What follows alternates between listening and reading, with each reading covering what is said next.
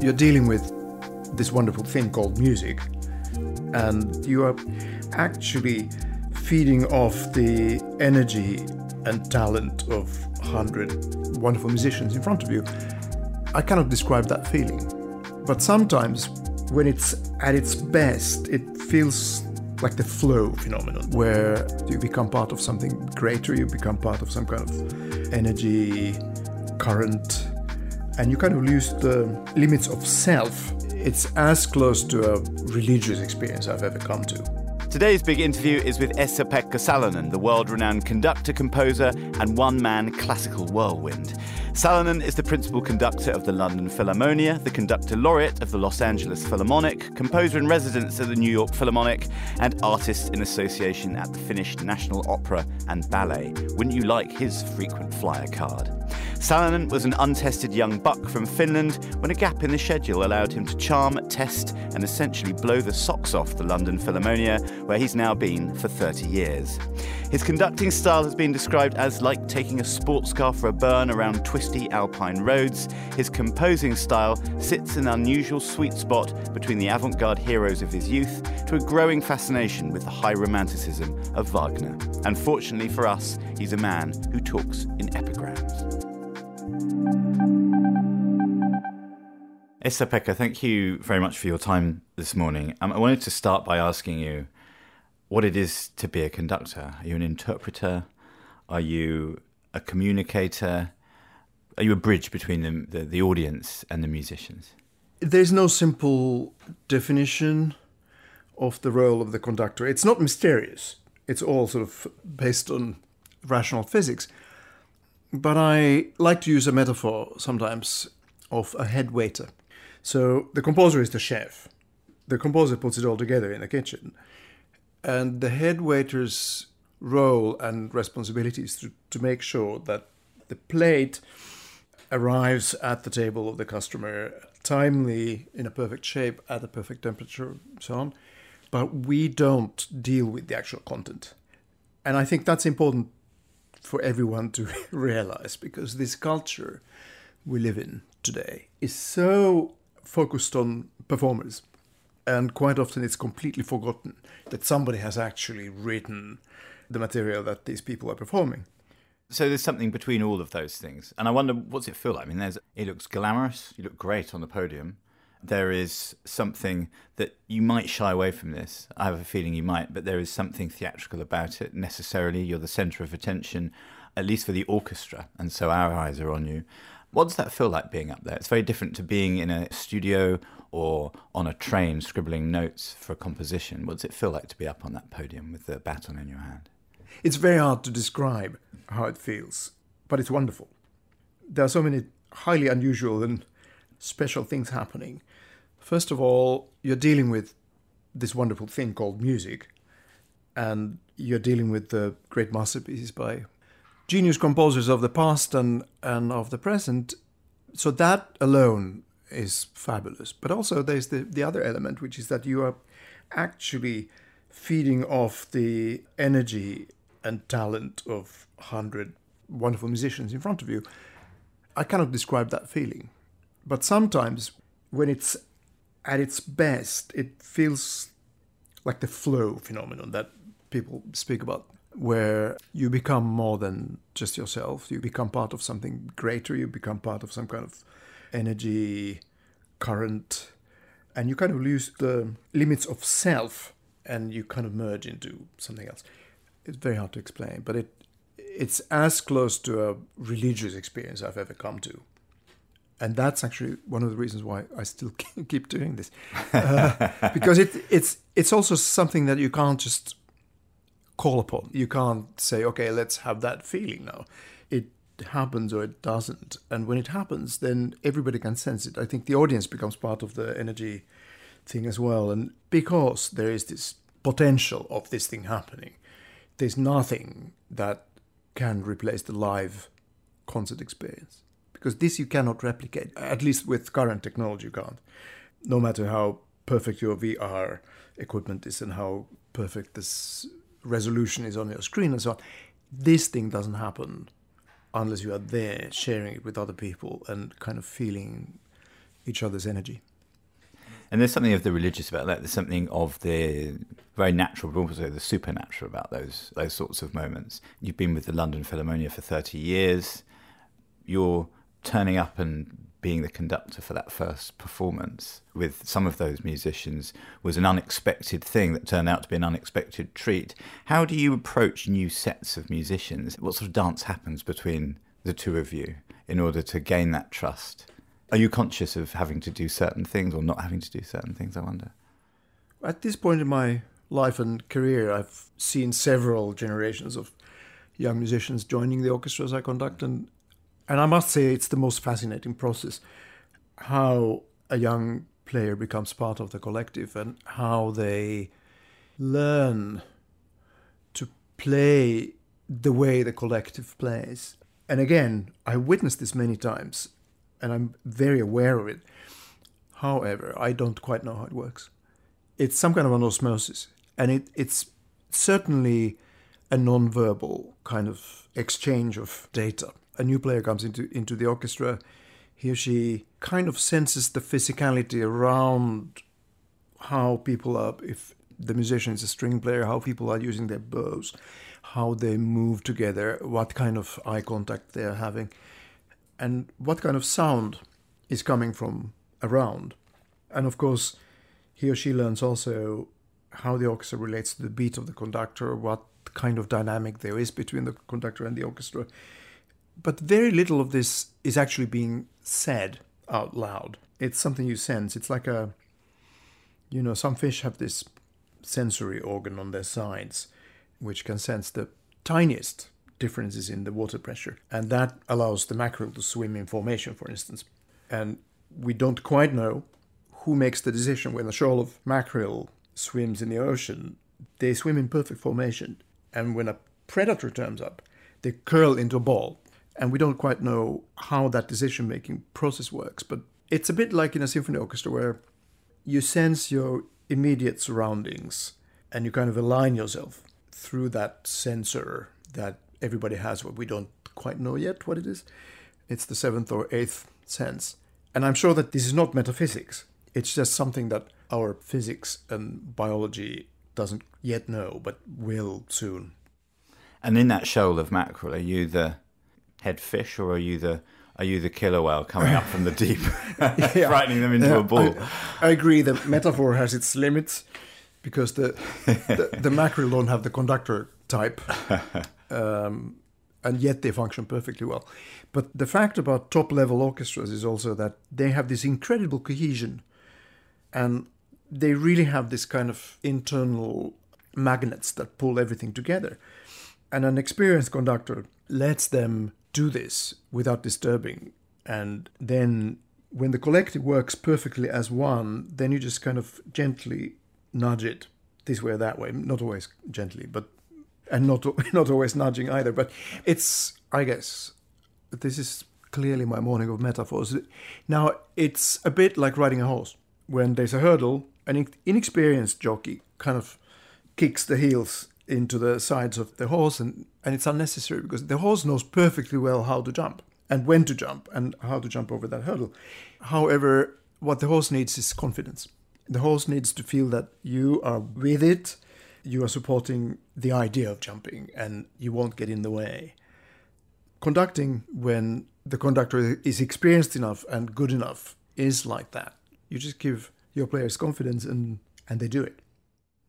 There's a lot of very friendly, very positive videos and podcasts, and many people obviously have spoken about your work as a composer and as a conductor. One of your soloists, maybe, or certainly one of the musicians in the Philharmonia, said that she thought that you thought that their orchestra, their set of musicians, was like a fast car and you were driving it aggressively around some mountain bends to see what the car would do. How much truth in there is that, as we're in the morning of metaphors? Yeah, I have to make a confession first, which is that I'm a crap driver in real life. That's not very Finnish of you. And cars and me don't work well together. However, of course, part of the fun of conducting, a big part of it is actually to have that luxury car or the sports car, the Aston Martin or McLaren, and you know that it can do almost anything. And you also know that it can drive off the cliff quite easily. So you have to know to some degree what you're doing. As a personality type, I enjoy being in the sort of risk zone, close to the edge, but not too close. Because inhabiting that part of the world I find very stimulating, where you are still in control, but barely. I guess I'm a typical thrill seeker in this way. Adrenaline junkie, whatever the colloquial is. But that's the fun part, one of many actually. Does that bear itself out in composition as well? Do you want to include everything? Are you good at editing out excess in your own work? I'm not a vastly different person when I write music. Okay, it's a very different kind of activity. It's slow and it's lonely, and whereas conducting is public, intensely social, and filled with adrenaline, and people actually clapping when you turn up at work, which always helps. Doesn't happen in composer's life. A friend of mine was actually suggesting that she make a little robot that claps whenever I enter my studio. And then there would be a little sound loop of applause and people shouting bravo. Actually, we all could use that kind of thing. Even when I write music, I like to push people into a zone which is not maybe their comfort zone, because the energy also happens quite often right there, right at that border, or maybe slightly beyond it. It's not an artistic goal per se, but sometimes if I'm after a particular kind of expression, particular kind of excitement, particular kind of physicality, which is very important to me in music, I consciously write something which is really difficult and demanding in the sheer physical sense of the word. I like the concept of virtuosity anyway. For me, the virtuosos are like great explorers, like Scott and Amundsen, who went to the South Pole and didn't quite come back. But they went there and they did it so that we don't have to. They ate a lot of mackerel as well. Oh, boy. Krill. A lot of protein. But that's the idea, that when we observe a virtuoso at work, or a virtuoso orchestra or soloist or something like that in the concert hall, we can kind of live that danger and that adrenaline. There is a moment in... Now I'm going to start talking about Nietzsche. So this morning is kind of spent, but anyway. So there's a. We can do this thing as a series if you like. Right. So there is a chapter in Also sprach Zarathustra where a tightrope walker falls and injures himself and is dying. And Zarathustra goes to him and says, "Well, you know what? That's fine. You made a choice.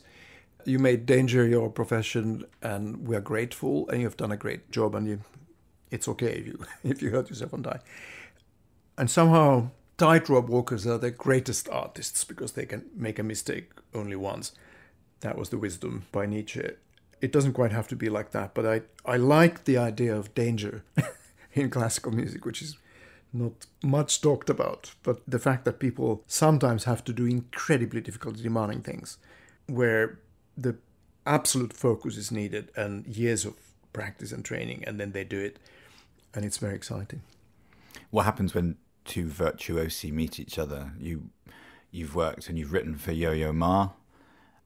Does it feel different to write for someone specifically, as to, without your applause machine, sit down and be confronted with an empty page? Is it a less empty page when you're doing it specifically for one performer, I wonder? I find it very difficult, actually, to write music generally without knowing who is going to play it or which orchestra is going to perform it, who is going to conduct it. I like the more personal connection, and with people whom I have known for a very long time, it becomes extra fascinating because I quite often think, okay, I'll take that person a little bit outside her or his comfort zone and see what happens.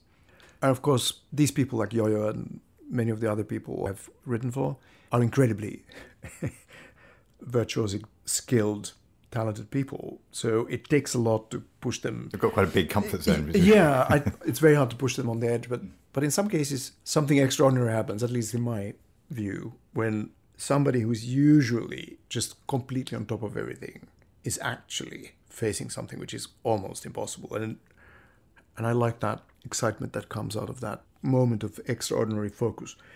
I don't like torture. Don't get me wrong. And this is not a power thing. It has nothing to do with it. If I were interested in power, I wouldn't be dealing with classical music. This is just like toy power in comparison to real power. But I like that sort of dynamic, that a composer is not someone who thinks in the abstract. A composer is somebody who writes for people to perform for people. So that there's the human communication element always. I wonder if the fact that a lot of the canon was obviously written in the past, does that make it abstract? Are we listening to the music as notes? Are we listening to the music as a huge, welling, emotional storytelling thing? But there is an abstraction to it because it is old. Does that make any difference, I wonder? It doesn't actually, because if you think of other fields, theatre especially, texts written by not only Shakespeare, but the Greeks, Sophocles and so on, they're totally current. They just need a little bit of updating, and sometimes not even that. Same thing with composers like Bach and Beethoven, Mozart. Okay, the style and the technique and the tools of expression are time typical. So how Sibelius expresses himself has to do with the cultural and political situation in Northern Europe, and more specifically in Finland around 1900. However, what the music is about is completely contemporary and timeless, i.e. us, how we feel, what is important, the big themes, love, death, hatred, excitement, sex, like very fundamental human aspects to the human life and psyche. So that doesn't change.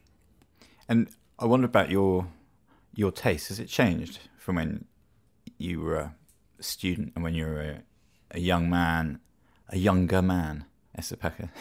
I read something you wrote about trying to escape the sort of idea of the bourgeois composer and the people that maybe enjoyed that music, and having an affinity with a kind of cut glass modernism and avant-gardism. Has that changed? Is mellowed the right word? I think it's almost like a biological progression, that when you're young, you have to kill your fathers and you have to question everything the previous generation and the previous generations ever achieved and thought.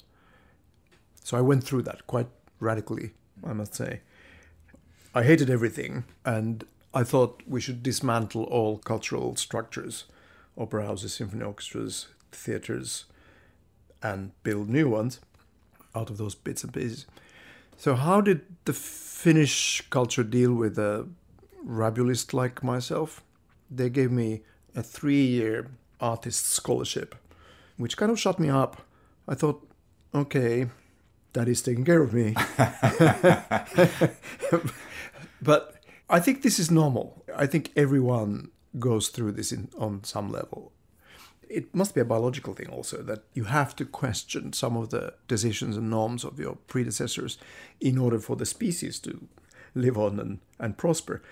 When I think about where we are today, globally speaking, my generation really has failed, and I feel very ashamed. We haven't been able to solve one single major problem. So the natural reaction by the younger generation would be to completely disagree with my generation. I don't know. It's a painful subject. Are you attracted to performing and interpreting composers that you feel some affinity with? Stravinsky and Wagner and people that have gone through a transformation or many transformations themselves? That keeps changing a little bit. When I was younger, I was very suspicious of Wagner, extremely so. And that was not based on proper analysis of why I was so suspicious, because I thought he was a Nazi. But of course, my thinking wasn't clear, because of course his music was used by the Nazis as the sort of Ur-German expression. But it wasn't strictly speaking Wagner's fault, because he was long gone before the Nazi propaganda machine started working. So I totally revised my opinion on Wagner, and I had this experience. It's funny how it happens. We're talking 2003 or 4.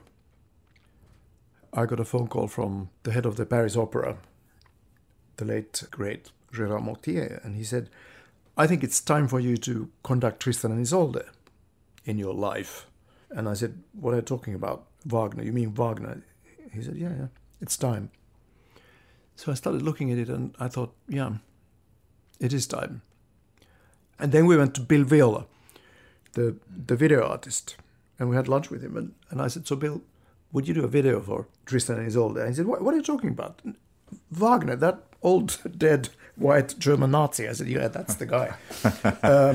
So something happened. And it was interesting because all three of us, we were at the same kind of junction in life where this material all of a sudden started to make sense. And more than that, I was actually changed profoundly. Wagner's music has started to be like a drug. I find it very hard to live without it. And I'm thinking about it quite constantly. And so it's a very, very long stretch from my young days when I just dismissed him. Okay, piece of shit.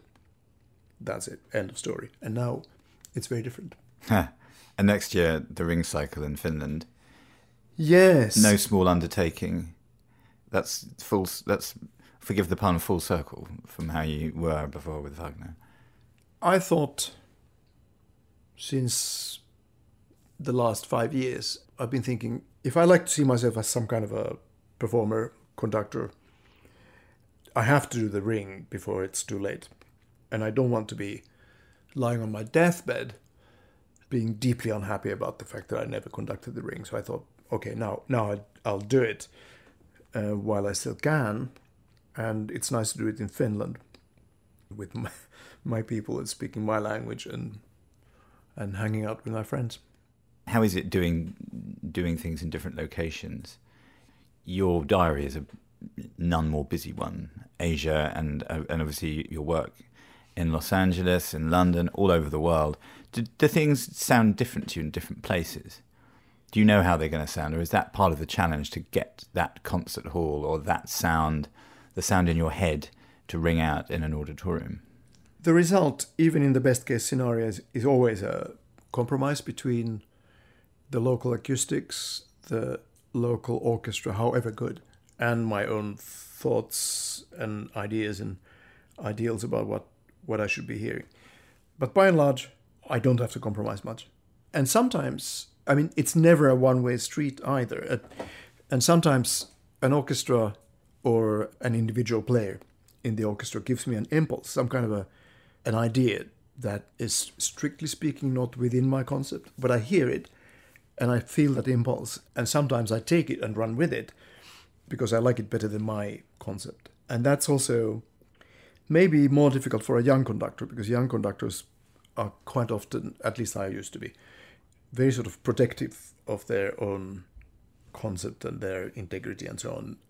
Prestige is the least important thing in my life. So I don't care about that at all. If I hear something that I like better than what I had been thinking about, I'll take it happily. And then, things evolve from there. I guess the beauty is that these concepts of interpretation, I actually don't like the word interpretation because it sounds a bit pompous. Concept is better. It's more neutral. So the concept is a dynamic thing. It's not cast in iron. And nothing is ever final, which is also a great consolation in this crazy schedule of mine and the crazy world of ours, that things are always developing like a garden or a forest. It's the forest, it's the garden, but the details change and the dynamic within changes all the time. And just finally, I'd like to go back to way back earlier, and I wonder if there was... I've got an image in my head somehow of you listening to some very fine Finnish public broadcasting and hearing something for the first time on the radio. Is there such a thing in your memory as the first thing that got you into the life that you now lead? I had a few of those moments. I came home from school, I was maybe 9 years old. And my dad had bought his first ever stereo system the day before, and he hadn't actually set it up properly yet. So the loudspeakers were on the floor and the amplifier was also on the floor. So I came home from school and I turned it on just randomly, and the classical music channel was on, and the tannoy was playing Bruckner Fourth Symphony. Not exactly a children's favourite. No, but I was sort of vaguely aware of classical music at that point. Not terribly interested. I was more into pop and rock and ice hockey and poetry. I read poetry since I was very little. That was a little hard to defend among the other little boys in my suburb. But anyway, so I heard this symphony from like halfway till the end, and it completely mesmerized me. I remember the tactile feeling very well. I was lying on a carpet in the living room, and I remember the color of the carpet. I remember how it felt to lie on it and hear that symphony. And once it was over, I waited until I heard what it was. And then I went to my mum and I said, look, I want an LP of this. That's all I want. And she was a bit sort of, oh, really? Bruckner Fourth Symphony? I said, yeah, it's really cool. So she went and bought it. I still have that LP, and I tried playing it last year, and it's only scratches because I played it so much that it's almost, there's more noise than music. But that was one of the initial strong impulses, and I thought this thing called classical music is really powerful and cool. When I deal with this material, either writing it or conducting it, I'm just grateful. And at this point in my life, I also realize how much is about sheer luck and fluke and so on. You have to have the right impulse at the right time, and you have to have the opportunity to learn and to study. You have to have the teachers, and you have to have a community that can support you, which makes me, first of all, feel very, very lucky and privileged, and also makes me feel very sad about the fact that as the music and arts part in most countries in public schools, I mean state schools in this country, I guess, how the resources have been decimated, how little there is left for especially poorer kids. This makes me very sad, because just think how many Mozarts might be there growing up in some challenged part of central LA or some challenged part of London, but that incredible potential talent will never see the light of day. So that is something that I've been thinking a lot about, and my remaining active years in this business, I'm trying to go more into education, giving back to the system that has been so very good to me. Esa-Pekka Salonen, thank you very much indeed. Thank you.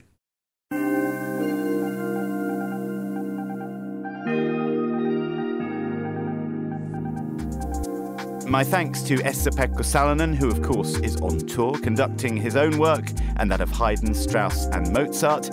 Next year, Salonen takes Wagner's Ring Cycle to Finland, a day or days of reckoning. The Big Interview is produced by Julien Goffin and edited by Cassie Galpin, and I've been Robert Bound, and thank you very much for tuning in.